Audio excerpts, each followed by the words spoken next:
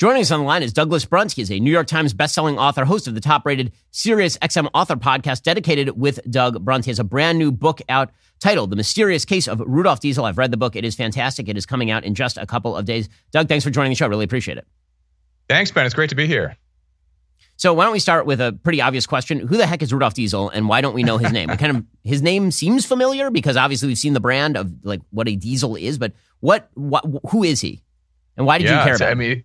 It is often misspelled with a lowercase d, unlike Ford, Chrysler, Benz, and others. And the deficit of appreciation for Rudolf Diesel is massive. And 7 years ago, I was like most people and knew, of course, the diesel engine, but not that there was this man, Rudolf Diesel, who had invented it in 1897. I was buying an old boat, a bigger boat that had these gasoline engines, and I was going to repower it. And the guy's like, well, you really ought to repower a boat like this with diesel. And I had no idea why. And he launched into these reasons that 100% of boat fires come with gasoline engines, 0 with diesel. The fuel efficiency is 4 times, and there's no fumes. The fuel is stable. So I repowered it. And then later I was looking around for ideas for a new novel, came across this list of mysterious disappearances at sea, and learned that in 1913, just before World War I, Rudolf Diesel, who at the time was as famous as Elon Musk, the history of him has really been paved over the last 120 years, but he disappears. And the prevailing thought was it was suicide. He was on a passenger ship going from Belgium to Great Britain. But there were 2 other theories that emerged in the headlines because it was front page news from New York, Western Europe, Moscow. Everyone was talking about the disappearance of Rudolf Diesel. And there were 2 murder suspects. One was Kaiser Wilhelm, the emperor of Germany, and the other was John Rockefeller, the richest man in the world and founder of Standard Oil. And as I explored the motivations behind these 2 men, a whole story emerged. So let's talk about some of the evidence that you uncovered in your investigation, because it really is pretty fascinating. So you mentioned these 2 theories. Now, why don't you explain why people thought that John D. Rockefeller would be interested in, say, killing Rudolf Diesel, and why Kaiser Wilhelm might have been interested in getting rid of the guy? In the case of Rockefeller, it was really unsettled what the fuel of the 20th century was going to be. And one thing I uncovered in here that many people may not know is that in 1905, there was a fleet of New York taxi cabs, all electric cars. There was a charging station on Broadway in Times Square. And Rockefeller at that time, he had made all his money through kerosene. Standard Oil was founded in 1870. By the turn of the century, he was the richest man in the world. But Rockefeller and Standard Oil, they were in the illumination business. Gasoline was something they would throw away as a waste product, and they were selling kerosene that they distilled from rock oil, petroleum. In 1900, though, Rudolf Diesel won the Paris World's Fair for his internal combustion engine, the diesel engine, running on peanut oil. And he was advocating that countries around the world didn't need petroleum. We didn't need to be beholden to places in the world that drilled oil out of the ground. We could grow our own fuel. We have farmers.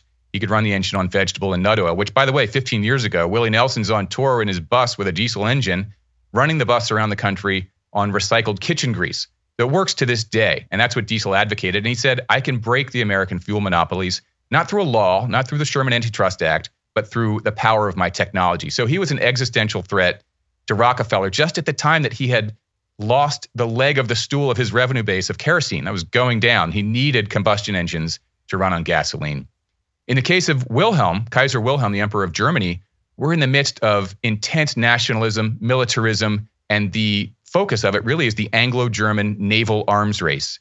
And Britain, since the time of Napoleon, had dominated the seas. They had a shipbuilding facility and infrastructure around their country to build dreadnoughts, the most fearsome battleships of the time, faster and better than anyone else. Germany, while it was growing from the time of Bismarck in 1870, was had the most powerful land army of the time. But in order to grow, felt they needed to feed their nation with an imperial structure, which, in fairness, much like the British already had. So they wanted colonies for natural resources to come back to Germany, and to do that, they needed a powerful navy. And at this time in 1913, the diesel engine had emerged as the only way to power a submarine or a U-boat.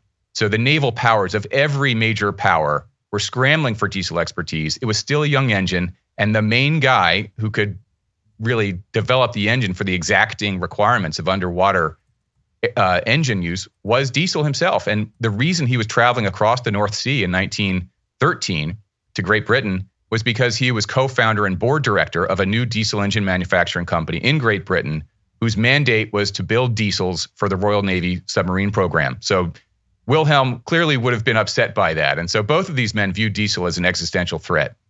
I want to talk to you about Daily Wire's most trusted privacy partner and premier sponsor of this show, ExpressVPN. Do you ever read the fine print that appears when you start browsing in incognito mode?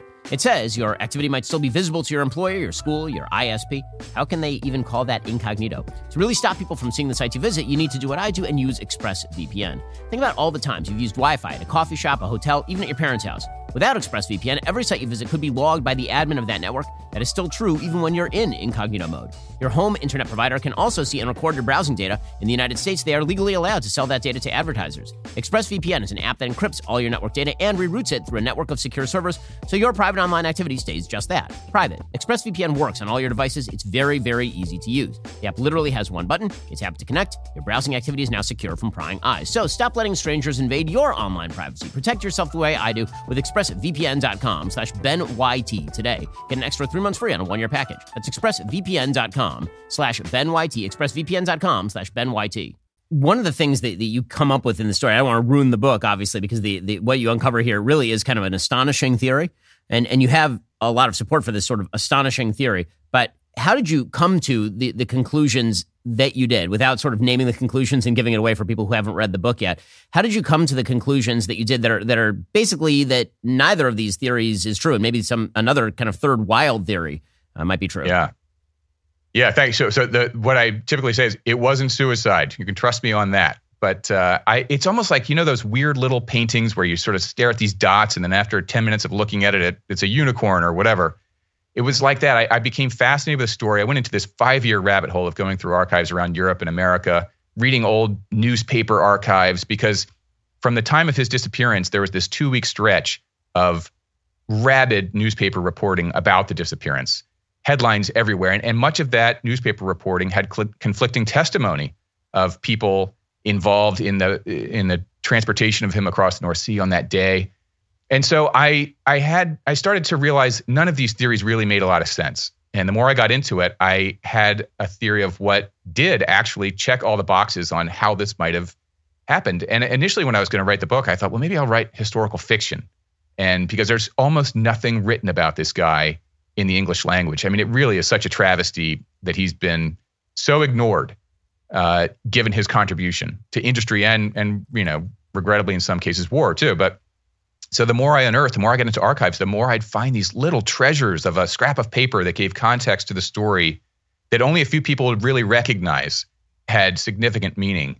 And treasure after treasure after treasure that I found supported the conclusion, to the point that, when I was done, I sent my investigation, call it, out to former British Secret Service, former CIA, and they were like, 100%, this is what happened.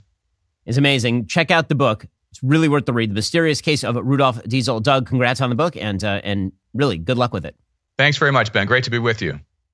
Alrighty, folks, we've reached the end of the show. I'm Ben Shapiro. This is The Ben Shapiro Show.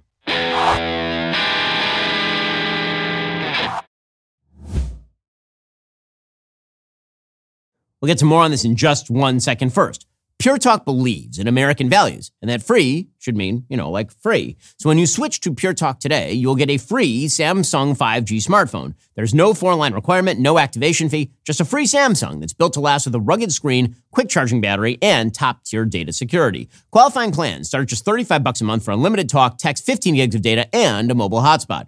Pure Talk gives you phenomenal coverage on America's most dependable 5G network. It's the same coverage you know and love, but for half the price of the other guys. The average family saves almost $1,000 a year. So I challenge you to choose a company that actually doesn't hate your guts and shares your values. Let Pure Talk's expert U.S. customer service team help you make the switch today. Go to puretalk.com/Shapiro to claim your eligibility for your free brand new Samsung 5G smartphone and start saving on wireless today. Again, go to puretalk.com/Shapiro to switch to my cell phone company. I've been using them for years. They're fantastic. You'll love them as well. Go to puretalk.com/Shapiro and claim your eligibility on that free brand new Samsung 5G smartphone. Start saving.